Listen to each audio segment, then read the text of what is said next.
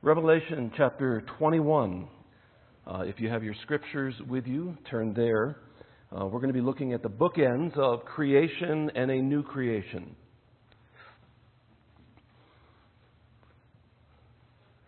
I almost got that mic that we used this morning, and I wanted to go around and ask some of our children that are here, what will heaven be like? Wouldn't you love to hear that perspective?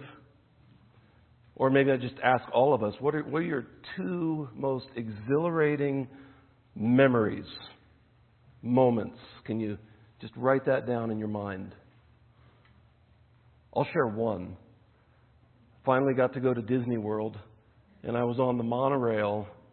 This was, back in the 70s, and the monorail cut right through that hotel, and I'm as a boy from rural Pennsylvania, overwhelmed, and I can't even express the emotion. I'd never seen anything like that.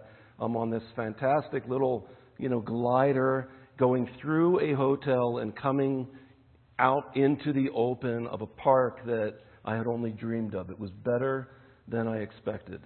Maybe you have a similar memory like that. This morning I need the hope of heaven. And I think many of us in here need the hope of heaven. I need confidence that the what's next will be better than the here and now. When I exhale my final breath and my body lays still, what then? You ever think about that? A lot of people think that's it. There's no consciousness anymore, and the reason they think that is because that happens to some of you every night for 8 hours. Right? You're gone. Well, for some of you, it's 2 hours and then awake, and then an hour and then awake, right? But for those of us who are blessed, we sleep 7-8 hours in a row, uninterrupted. But that's not what's next when you breathe your last breath. As we go to the far bookend of creation, I want you to look at Revelation 21, verses 1 to 4, because two things happen.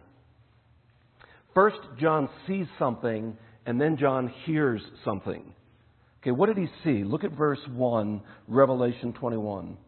Then I saw a new heaven. And by the way, most people's minds stop there. They only think of heaven as this place in the clouds. But they fail to understand there is also a new what? A new earth. For the first heaven and the first earth had passed away, and the sea was no more. And I saw the holy city, New Jerusalem. See, there's also a city. Coming down out of heaven from God, prepared as a bride adorned for her husband. That's what John sees. He sees something new in kind. This isn't just a remodel or a new addition. It is something new, since he says in verse 1, the first heaven and the first earth had passed away. Now notice what he hears. Look at verse 3. And I heard a loud voice from the throne saying, Behold, the dwelling place of God is with man. He will dwell with them, and they will be his people, and God himself will be with them as their God. It really echoes forward from Genesis when Adam and Eve would walk in the cool of the garden with God himself, uninterrupted, joyful, safe presence. And look at verse 4. Here's the quality of this place. He will wipe away every tear from their eyes, and death shall be no more, neither shall there be mourning, nor crying, nor pain any more, for the former things have passed away. I love it. This new place that comes down will not contain certain things that some of you experienced this past week. There'll be no more tears. There will be no more sting from the loss of loved ones. There'll be no lingering effects of death. Isaiah 43 verse 19 says this, Behold, I am doing a new thing. Now it springs forth. Do you not perceive it? And in Isaiah 65:17, it says, For behold, I create new heavens and a new earth, and the former things shall not be remembered or come into mind. I do believe there are certain things that we will remember and certain people as we praise God throughout all eternity. But I do not think there will be anything there that will enter into our minds that will trouble or create anxiety or our worst moments. Those former things shall not be remembered. There is a genre in writing and publishing that became very popular beginning in the 90s, and it's called heaven tourism. 90 Minutes in Heaven was probably the most popular one. It has sold 6.5 million copies in 46 different languages. It remained on the New York Times bestseller list for more than 5 years. There's another work titled Heaven is for Real, taken from the account of a child named Colton, who was 4 years old at the time of his purported visit to heaven. Recently, and one that has made the news, was written by a boy named Alex. Alex Malarkey was almost killed in a car accident in 2004. He wrote, and some of you may have read this, The Boy Who Came Back from Heaven. A remarkable account of miracles and angels and life beyond this world. Amazon describes the book with this paragraph. I just want to read this. In 2004, Kevin Malarkey and his 6-year-old son Alex suffered a horrific car accident. The impact from the crash paralyzed Alex, and medically speaking, it was unlikely that he could survive. I think that Alex has gone to be with Jesus, a friend told the stricken dad. But 2 months later, Alex woke from a coma with an incredible story to share of events at the accident scene and in the hospital while he was unconscious, of the angels who took him through the gates of heaven itself, of the unearthly music that sounded just terrible to a 6-year-old. Do you remember thinking heaven like that? I remember going with my parents as a young boy and sang, the most difficult hymns to possibly sing. And then they tried to tell me that heaven is just going to be that without the end. I was like, you've got to be kidding me.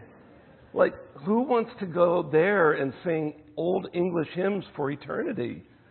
And all of a sudden I was starting to process, my new view on what heaven was really going to be like. Anyway, but the little boy, he records that. Unearthly music that sounded just terrible to a 6-year-old.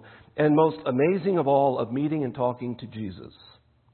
The Boy Who Came Back from Heaven is the New York Times best-selling true story of an ordinary boy's most extraordinary journey. As you see heaven and earth through Alex's eyes, you'll come away with new insights on miracles, life beyond this world, and the power of a Father's love. Over 1 million copies have been sold, and I want to tell us and warn us of something called theological drift.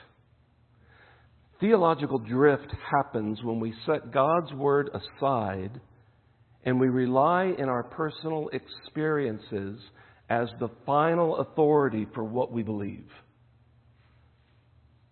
Thankfully, when Alex Malarkey, we should have known by that last name, right? Everybody 47 and above gets that. Young people are like, well, anyway, we'll explain later. When Alex Malarkey was 16 years old, he revealed on his blog that he had lied. And he and his dad made it all up. He says, quote, "I did not die. I did not go to heaven." Eugene Peterson rightly concludes this, quote, "The new heaven and new earth is usually reduced to heaven and then completely misunderstood. The frequency with which St. John's vision of heaven is bloated by make-believe into an anti-biblical fantasy is one of the wonders of the world." I've had you turn in a place in our Bibles to the most extended description of heaven. And it's not very long, it's 2 chapters. Just like God's account of original creation is 2 chapters. I would love to have 66 books just on creation. I would love to have 66 books on what heaven is really going to be like. But I think in part, we wouldn't even be able to understand it.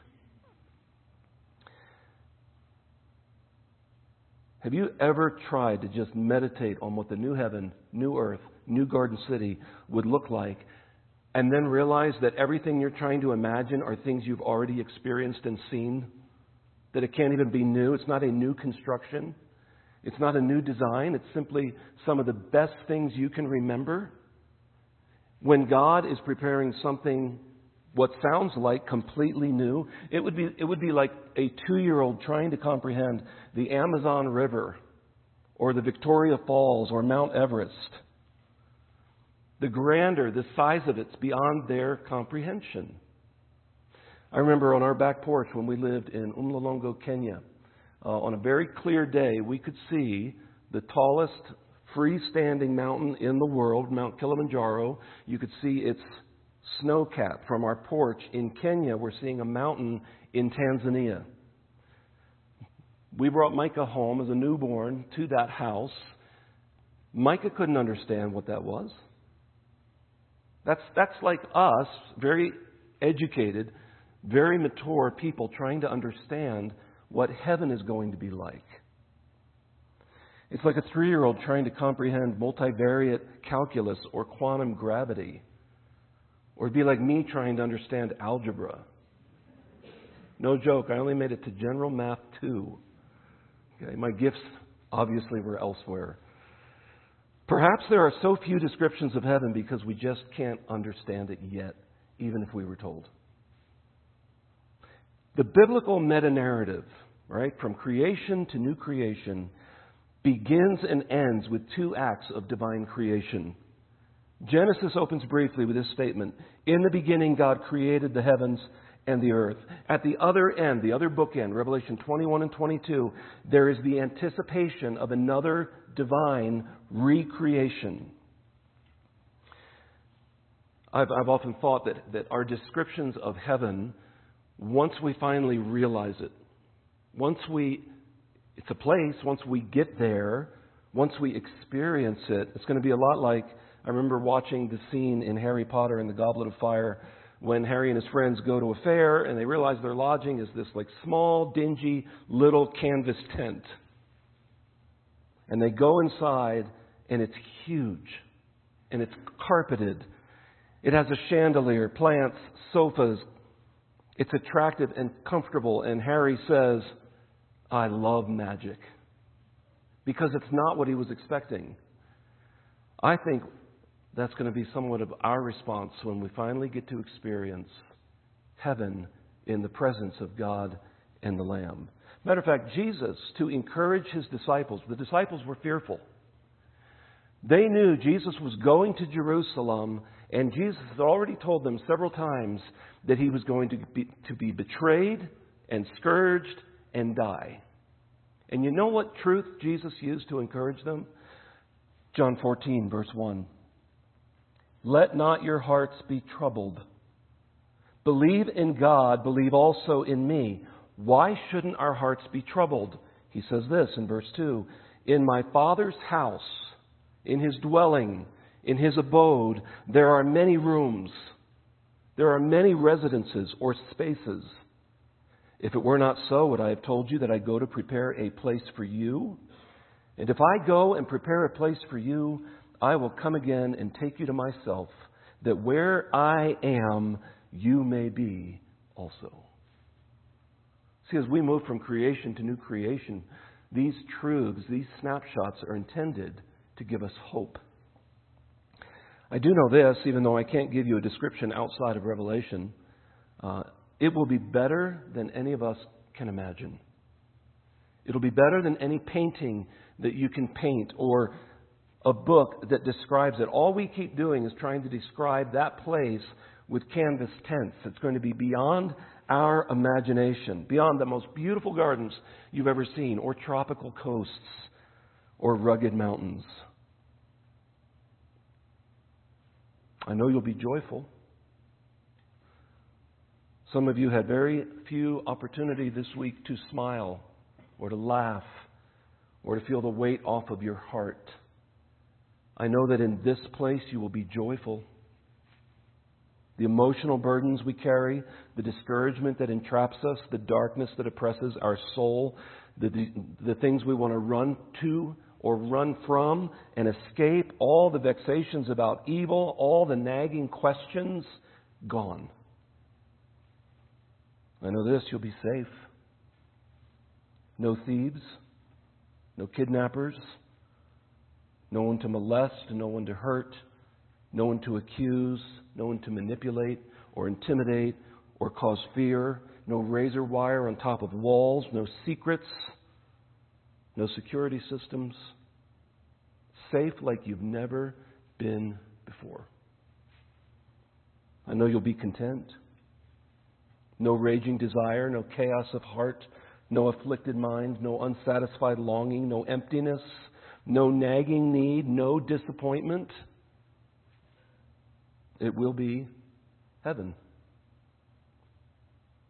You'll know love, perhaps for the first time in your life, a sustained, unconditional love. That void that so many people are trying to fill with artificial substitutes that can never bring deep and lasting joy. You will know love. In the new heaven, new earth, new garden city, there won't be any temptation, any sin, therefore no accusing conscience or shame or guilt or fear of judgment, no crying, no pain, no death. As God says in Isaiah 42:9, "Behold, the former things have come to pass, and new things I now declare. Before they spring forth, I tell you of them." It's the picture of the promise of somebody who was planted and prepared. And the rain comes down and you start to see the little green shoot just press gently through the topsoil. And there is the promise. And God says, "I'm doing it, and it's about to shoot forth." By the way, do you know how to get to this place? Jesus said, "He is the way, the truth, and the life. No one goes to the Father except through Him." What would a garden city planted by God look like? I'd love to know what the Garden of Eden looked like. We don't have a highly detailed description. Do you know Eden simply means delight? Garden of delight or house of pleasure. Genesis 2:8 says, "And the Lord God planted a garden in Eden in the east, and there He put the man whom He had formed." Think back to God's original creation of that garden of delight. Do you know who was also helping create it, help form it? John 1:3 says, "All things were made through Him," the Word, Jesus. "And without Him was not anything made that was made." Colossians 1:16 teaches that for by Him, Christ, all things were created. In Genesis 1:2 we are told this, "The earth was without form and void, and darkness was over the face of the deep, and the Spirit of God was hovering over the face of the waters." And I love this description. Scripture states in Genesis 2:10, "A river flowed out of Eden to water the garden, and there it divided and became 4 rivers." More beautiful than the Amazon without the danger. More beautiful than the largest swamp in the world that I had the privilege of flying over from Kenya to the Sudan, and it's called the Sud. It looks like solid ground underneath, but if you look at the sun's angle, you can see water everywhere. Some say they have spotted dinosaurs in there, and a lot of people still go missing in there, trying to explore it. But because it's all floating material, the Sud always changes. This will be more beautiful than the hanging gardens of Babylon. Let me just read a few things that the Bible mentions to help sort of stoke our imagination. Coconut and date palms, the towering cedar, the awkward baobab, birds. I remember my Grammy talking to the birds in South Florida. It was very sweet. She would just go out and enjoy the warm sunlight of the morning and talk to the birds, and it seemed as though they would chirp back at her. Leviathan and Behemoth, both of which the Bible explains in detail. The pig, sheep, goat, and the dog, cinnamon, garlic, mint, mustard, salt, apples, almonds, grapes, olives, pomegranates, raisins, all of which the Bible mentions, beans, cucumbers, lentils, onions, barley, bread, corn, wheat, fish, honey, meat, wine, dairy, pure relationships, joy, beauty, pleasure, remarkable angelic beings, and the very presence of God. What do you think the new Eden is going to look like? Is there any hope in your heart that Jesus went away 2,000 years ago to prepare a place for us as the divine architect? Can you imagine what that's going to look like? Look at Revelation 21, in verse 1. Then the angel showed me the river of the water of life, bright as crystal, flowing from the throne of God and of the Lamb.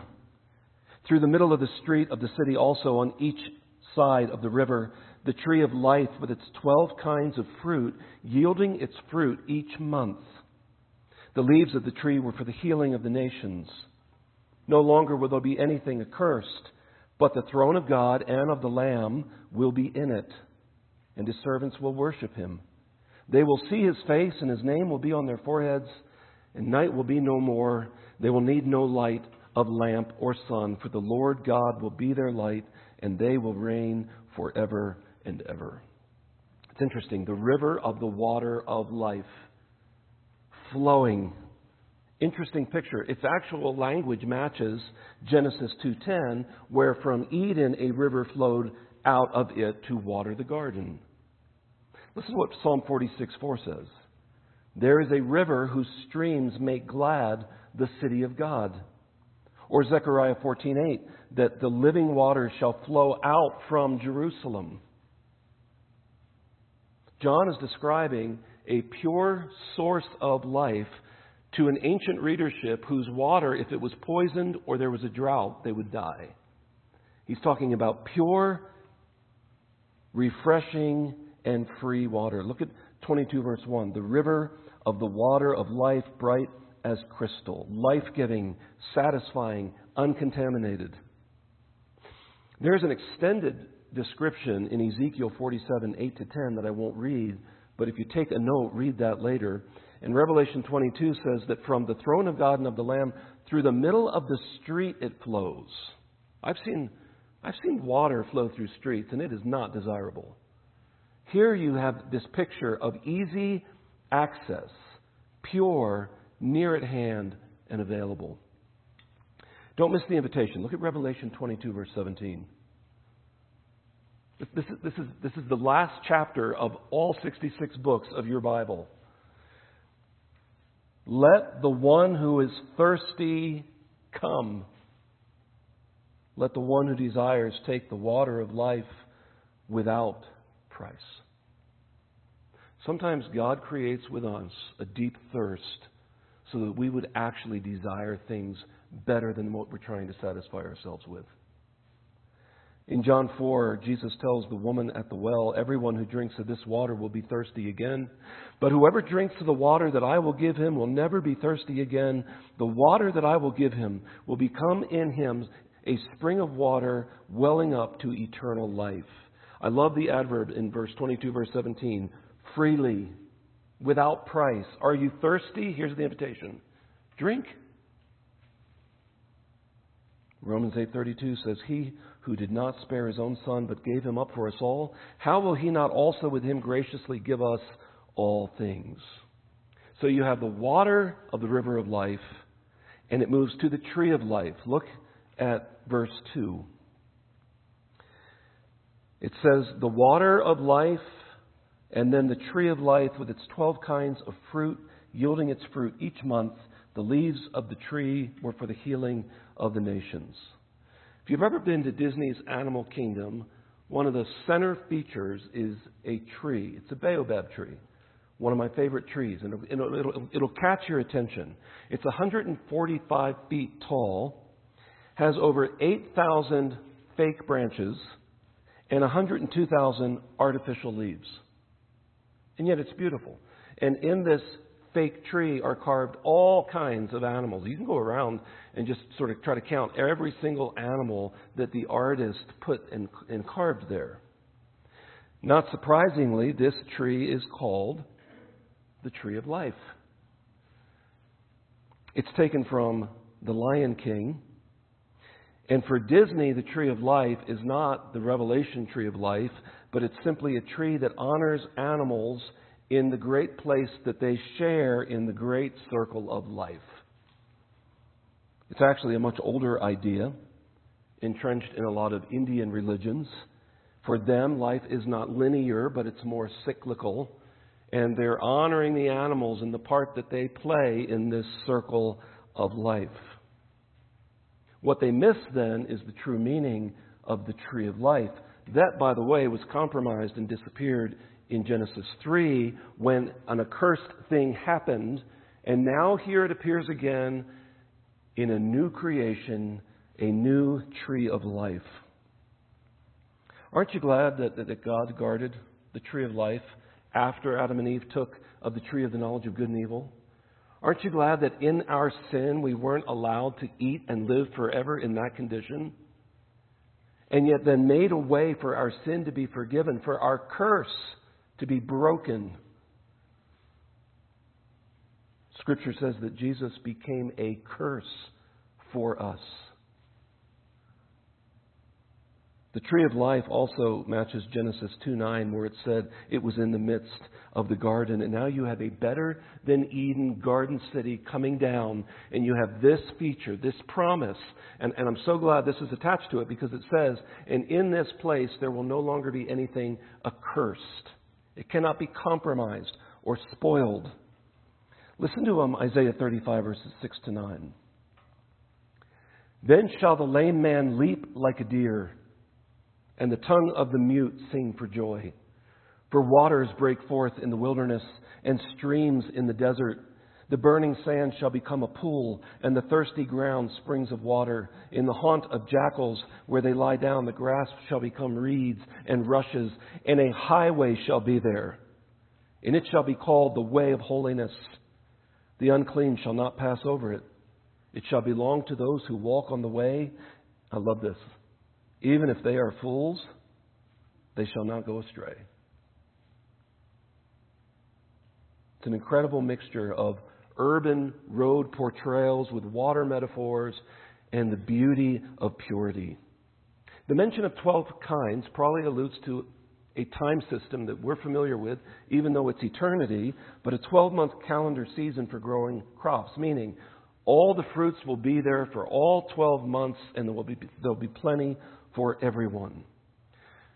Clean water, abundance of food. I think of the people who live up in the Nuer region of southern Sudan, where they have to walk several miles to dig holes near the Nile River to get something to drink, and it's filthy.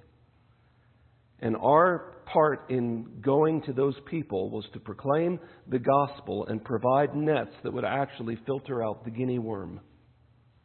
Can you imagine reading something like this, where pure water is accessible and free and running down the streets, and on both sides you have the trees of life bearing their fruit consistently?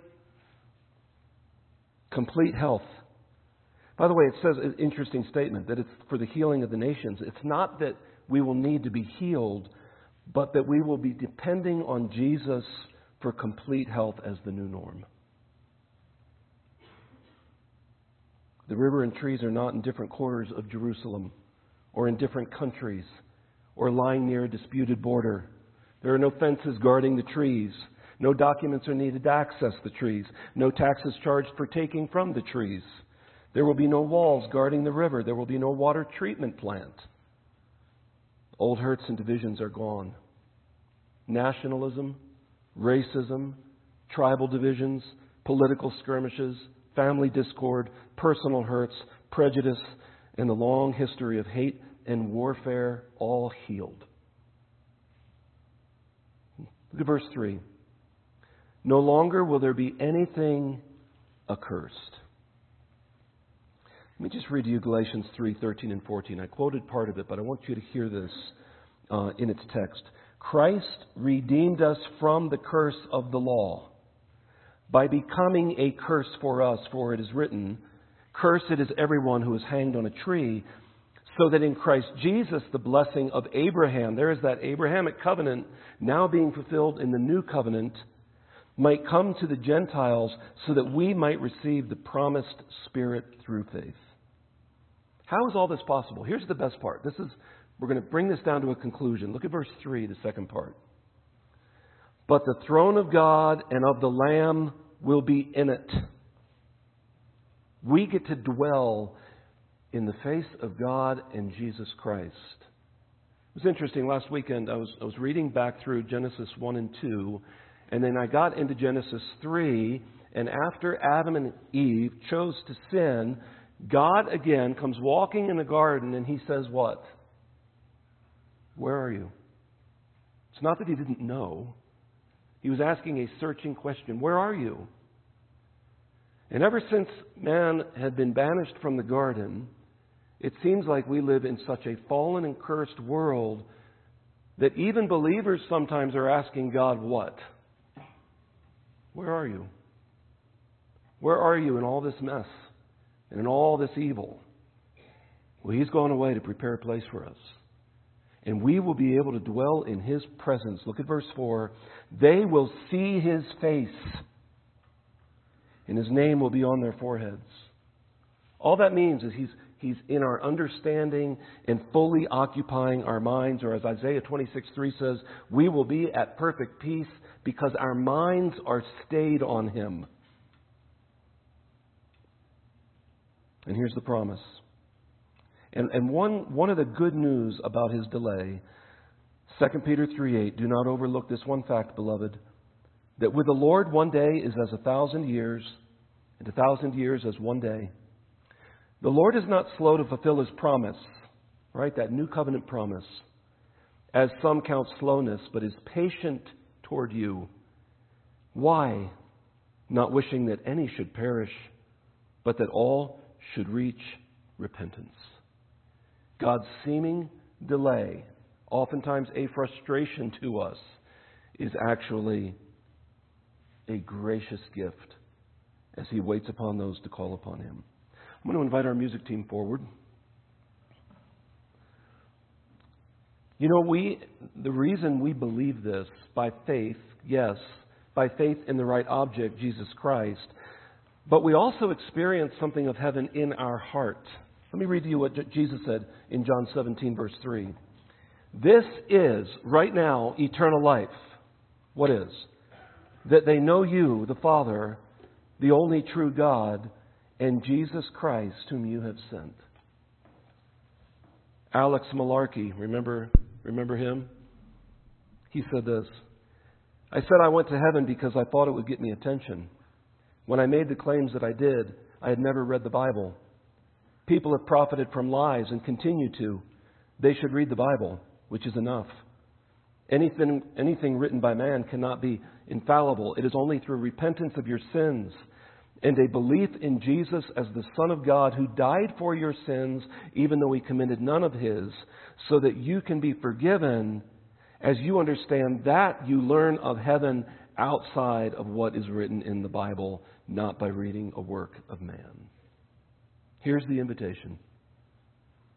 Let the one who is thirsty come take the water of life freely. Revelation 22:4. They will see His face, and His name will be on their foreheads. Let's pray.